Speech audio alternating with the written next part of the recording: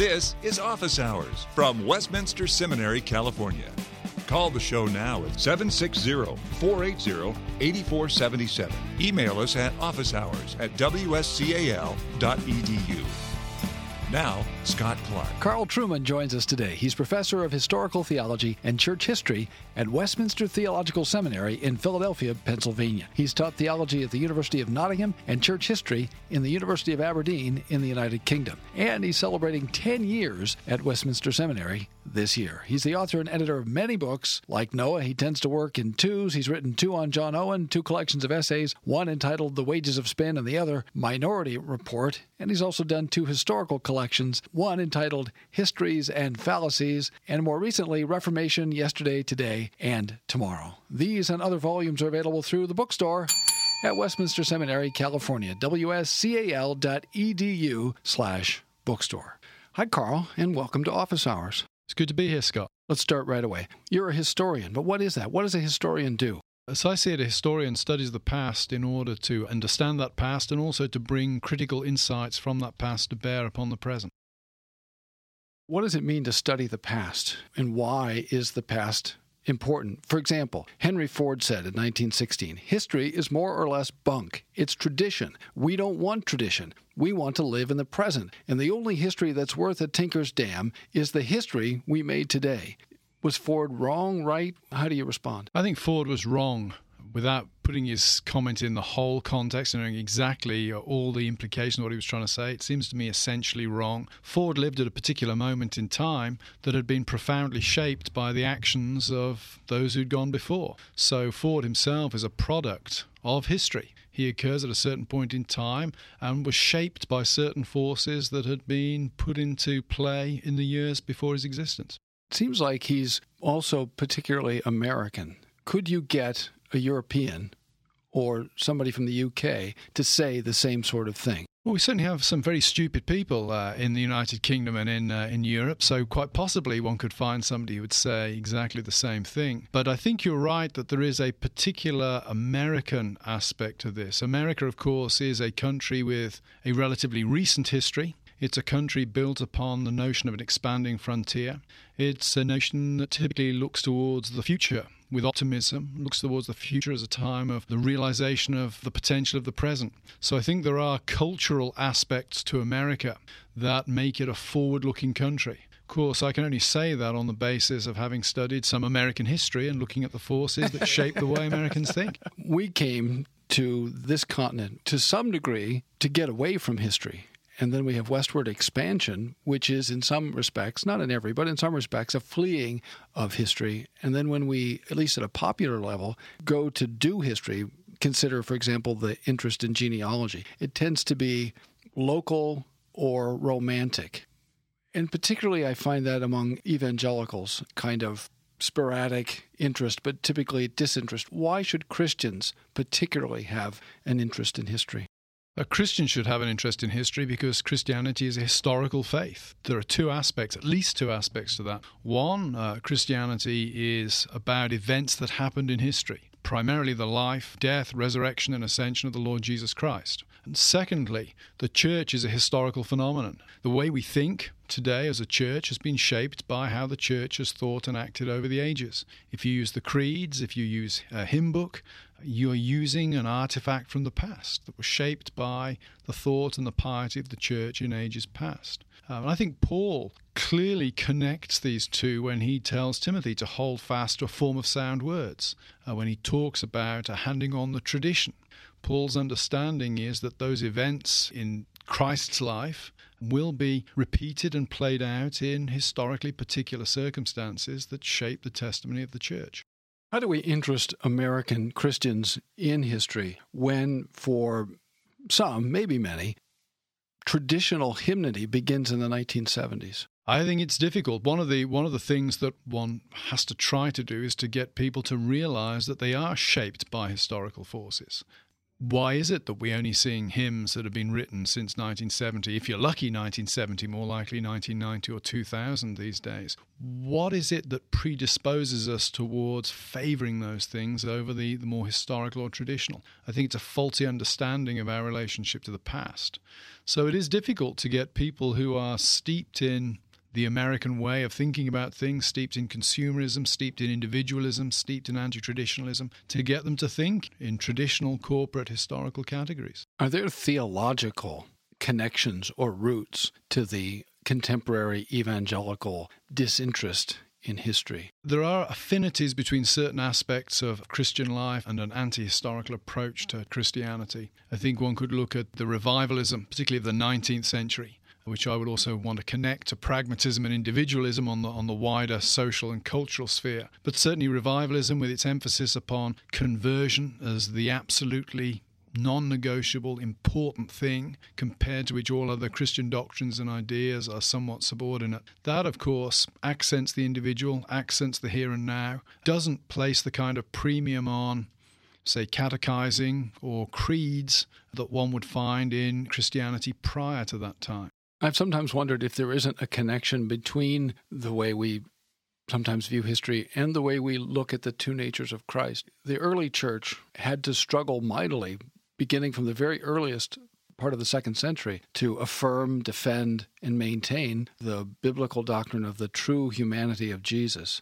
And some scholars have noted the sort of Gnostic, flesh, world-denying tendency of the American mind. I wonder if you see any connection there. Yeah, I'd not thought of it from that perspective before. It's certainly an interesting suggestion. I'm thinking about Alan Bloom, who's characterized the Gnosticism as the American religion. And some people have appealed to Mormonism as a quintessential American religion. On the one hand, pulling yourself up by your bootstraps. On the other hand, bolstered by a patently mythological account of American history. Sure. Certainly, I think if you understand Christianity as a way of life, or as a set of rules or guidelines, then the historical particularity of Christ becomes highly negotiable at that point. Why does God even have to become incarnate? Why couldn't Jesus just have been a very good man, and we follow his example as he sort of exhibits timeless principles in his life? So yes, I guess from that perspective, one could see the tendency in American society towards pragmatism, towards that which works, towards wanting a rule book or a guidebook on how to live, how to fulfill potential. That would have an anti-historical aspect to it.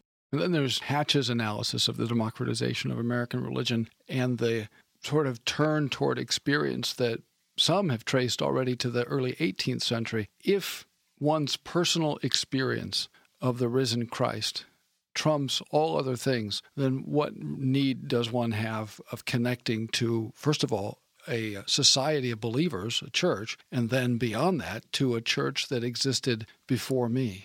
Yeah, mysticism is in some ways just another form of pragmatism, in that it's whatever works for me, whatever it is that transforms me into that which I would desire to be. You're listening to Office Hours from Westminster Seminary, California. Let's go back and talk a little bit more about what it is to do history, because the listener may not have extensive training in history or much background, maybe a survey course in university or high school or something. What kinds of history are there? And what kind of history do you do? Well, there are various kinds of history. There's social history that looks at a macro level at the shape of societies. There's military history that looks at the history of military conflict, military techniques. Economic history that looks at the movement of capital and economic behavior of societies. There's cultural history that looks more broadly at how societies and cultures understand themselves. The kind of history I do is, broadly speaking, history of ideas. I'm interested in written texts, in how particular thinkers expressed their understanding of the world in written texts. The important thing of all of those different kinds of history is that one must never do one in isolation from all the others. Sure, I'm a historian of ideas, but that doesn't mean that I'm not interested in the cultural, economic aspects of what I do.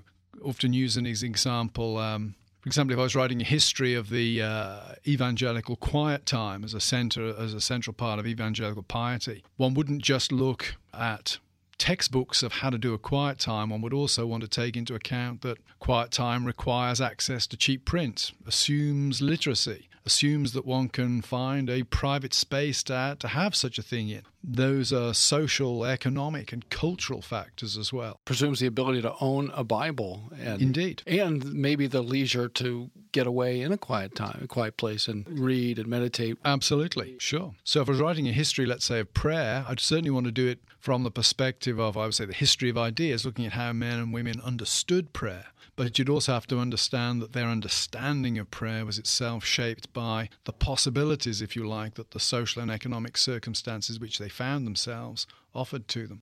Going back to the quotation from Henry Ford, he said it's more or less bunk. And he says more than that. It's interesting because the quotation is often cited as if he said history is bunk, and I've sometimes said that myself. There's a certain amount of truth in Ford's criticism because some history is bunk. Talk about the problems in doing history. Why is it difficult? I'd certainly want to agree that bad history is bunk. History is difficult because, to an extent, it's always going to be somewhat anachronistic. The historian works in the present, attempting to impose or to find a retrospective order in actions that have been taken in the past. And there's always going to be a sense in which the historian's own present perspective will shape how he or she will gather the data of the past and how they will interpret it. What are some of the challenges that the historian faces in doing that? A good example would be Luther's attitude to the Jews.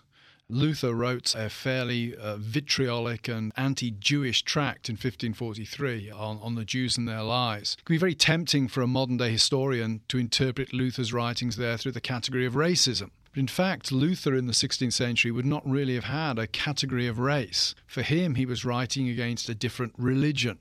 The problem with the Jews was a religious problem, not a racial problem. The temptation today, of course, writing on Luther and the Jews is to jump back to the Holocaust and then jump straight back from the Holocaust to Luther. And that involves what a historian would regard as a serious category error, a serious piece of distorting anachronism. So there's a difficulty of moving backwards in time and doing it in a way that is historically sensitive, paying attention to the original context in which events happened or ideas were articulated. Then there are other difficulties that the historian faces inasmuch as even when you're working in original texts or original sources in their original context, sometimes those things are not always correct, or people don't remember things correctly, or they lie. How does the historian account for that? You try to gather as much data as you can on any particular event. If you've got a text that says, for example, the Battle of Waterloo occurred in 1815, and another text that says the Battle of Waterloo occurred in 1822, one would go and try to gather newspapers or data that was produced between those 2 years to see if there is corroborating evidence to ascertain when the battle happens. The historian, generally speaking, would never want to hang too much interpretation on a single piece of evidence. We always want to corroborate documentary evidence with archaeological evidence. There are various techniques that one can use in order to establish with varying degrees of certainty whether something happened, why it happened, etc. One of the things that seems to me to mark American Christianity is the love of the new. And this is a country that is all about the new. And the historian then, in such a context, can become a killjoy, which in some cases can lead to skepticism. So when we come back after the break, what I'd like you to address is how can we benefit from the work of historians without becoming either skeptical or ignoring it and being naive? And you can talk about that when we come back. In the beginning, God said, "Let there be," and there was. God the Father created through His Word.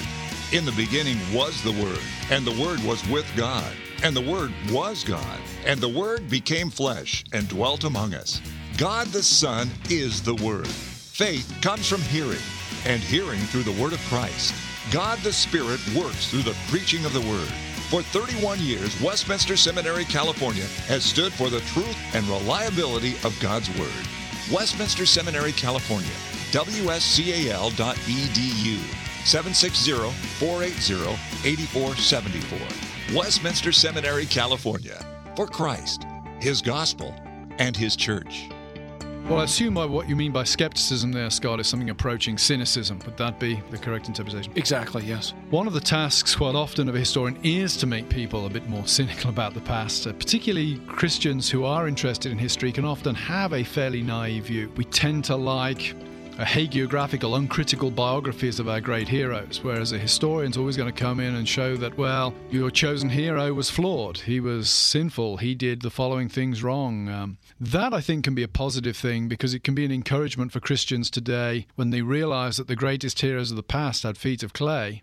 They realize they weren't that different to them. It can be encouraging to know that, yes, the Lord has used some pretty flawed people in the past to do some great things, so I shouldn't be too discouraged that I'm a highly flawed person. On the side of not making people too cynical, that is a tough one, and I think particularly if you were to look at some of the great creedal formulations of the early church, the Nicene Creed or the Chalcedonian Formula, dealing with, on the first hand, the full divinity of the second person, and the other one dealing with the definition of Christ as God and man. When you dig into the background of those councils, the Council of Nicaea, Constantinople, and also Council of Chalcedon, one finds there was a lot of political chicanery going on in the background. And the right side wins, but not always for the right reasons. Those are only the most obvious examples from church history. And I find when I teach those classes at Westminster every year, somebody gets a bit concerned at that point. Well, my response then is ultimately the Council of Constantinople, the Creed of Constantinople, or the definition of Chalcedon, they're good because they make sense of the biblical revelation.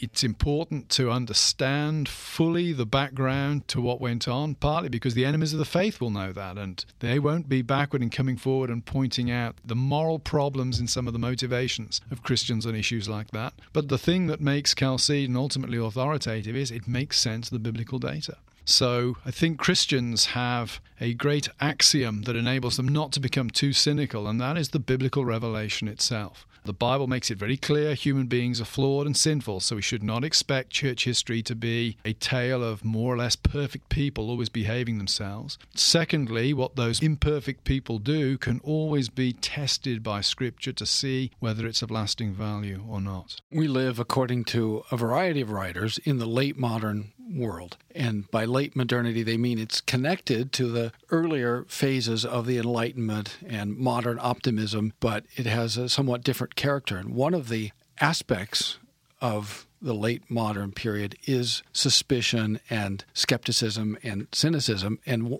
at the heart of the cynicism is the suspicion that there isn't really any truth, there's just power. That every claim about something being true or something else being false isn't really about truth or falsity. It's really about your attempt to impose your will on me.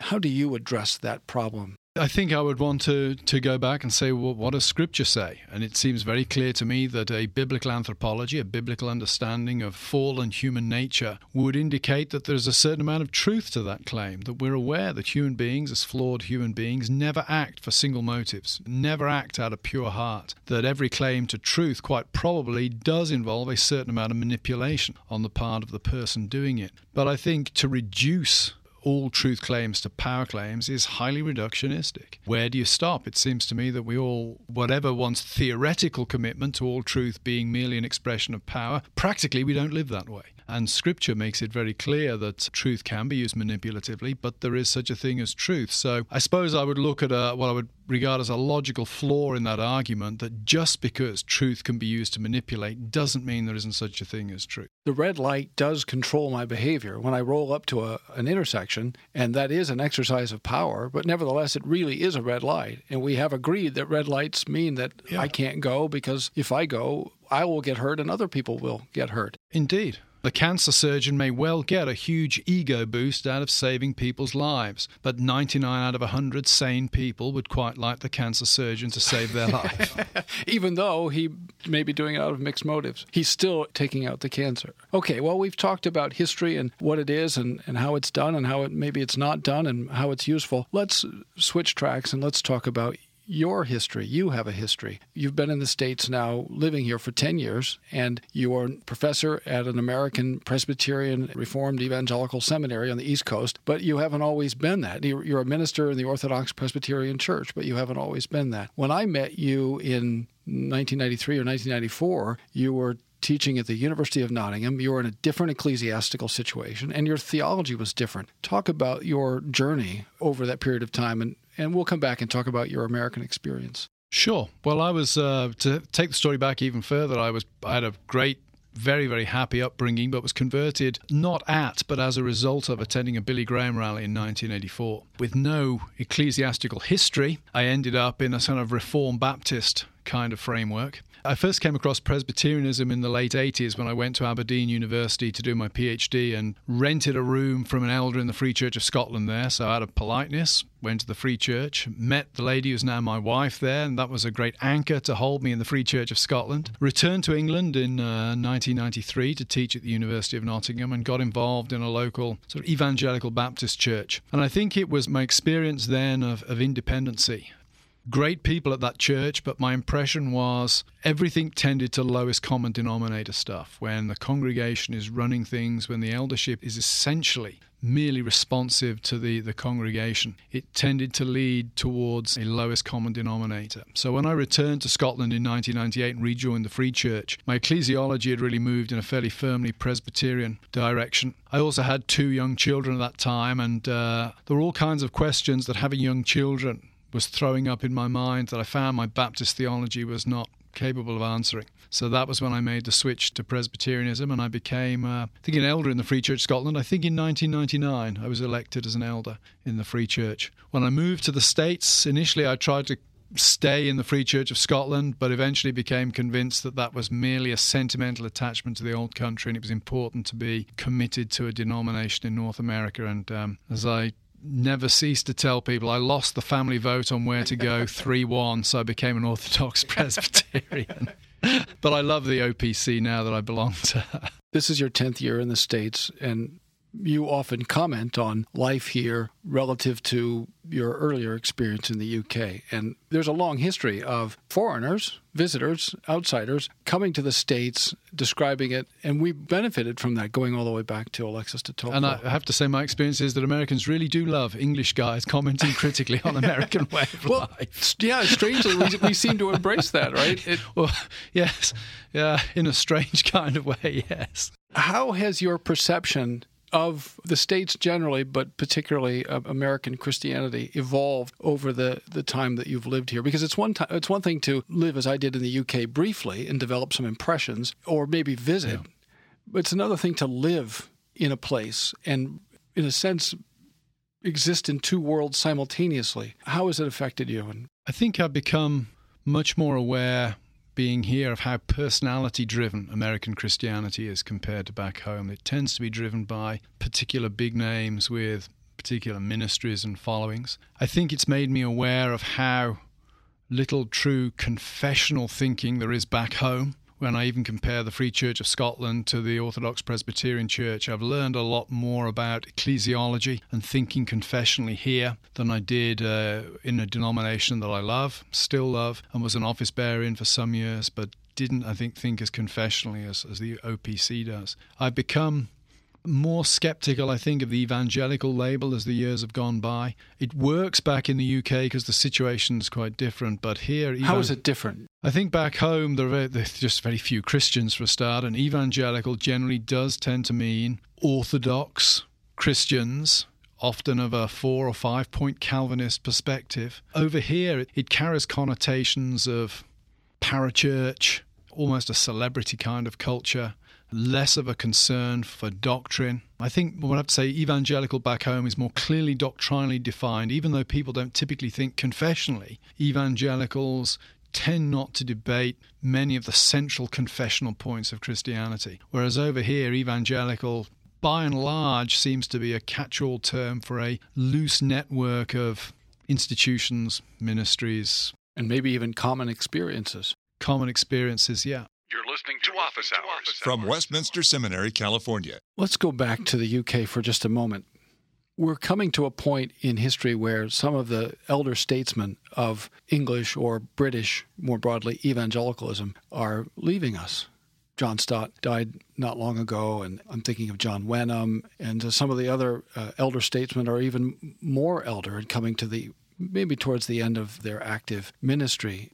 What do you think about the recent past of British evangelicalism and the future of it? It's certainly produced some great figures in the last 50 to 100 years. One thinks of Martin Lloyd-Jones, James Packer. John Stott, though, of course, John Stott was always a little bit more wobbly on the first things and the last things than many Americans would seem to acknowledge in the various plaudits that have come his way since his death. So it certainly produced some great and influential names. I think the church on the whole in the UK, the evangelical church, is shrinking, which is unfortunate and sad. It's very much on the, we would say, use a cricketing analogy, batting on the back foot at this point. It's on the defensive. I am encouraged that there are some very talented young leaders coming through. Think of some of the guys based at Oak Hill College in North London. Think of the John Owen Centre at London Theological Seminary. So England is producing some great, talented, bright pastors. The question, I think, for British evangelicalism at this point is it ready for what is becoming an increasingly militant onslaught from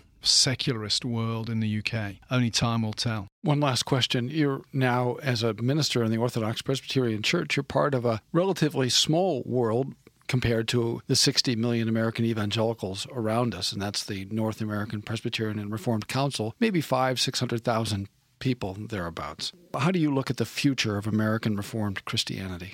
I think there are some major challenges coming. Clearly, within certain denominations, it seems that there's almost, within certain Presbyterian denominations, almost quasi-Episcopalian churches and structures being set up within a Presbyterian structure. I think that's problematic. I think there's a problematic focus on a few personalities. I'm concerned that some parachurch organizations are attempting to seize the overall agenda for a kind of mere Reformed Christianity that I think is inimical to good ecclesiology. And I think that the focus on big movements ultimately distracts from where the real action takes place, and that's at the local level. And we mustn't forget, as we look towards big celebrity leaders, that actually the day-to-day work at the coalface is done by small churches in local communities. Not mega churches, not big celebrities, but it's done by local churches, unknown pastors, in small, unknown locations. And I fear that the glamour and the glitz will lead to an eclipsing of the encouragement of and prayer for pastors beavering away in tough spots. Thanks for listening to Office Hours from Westminster Seminary, California. Don't miss an episode. Subscribe now to Office Hours in iTunes. Find all the shows at wscal.edu/office hours. Copyright Westminster Seminary, California. All rights reserved.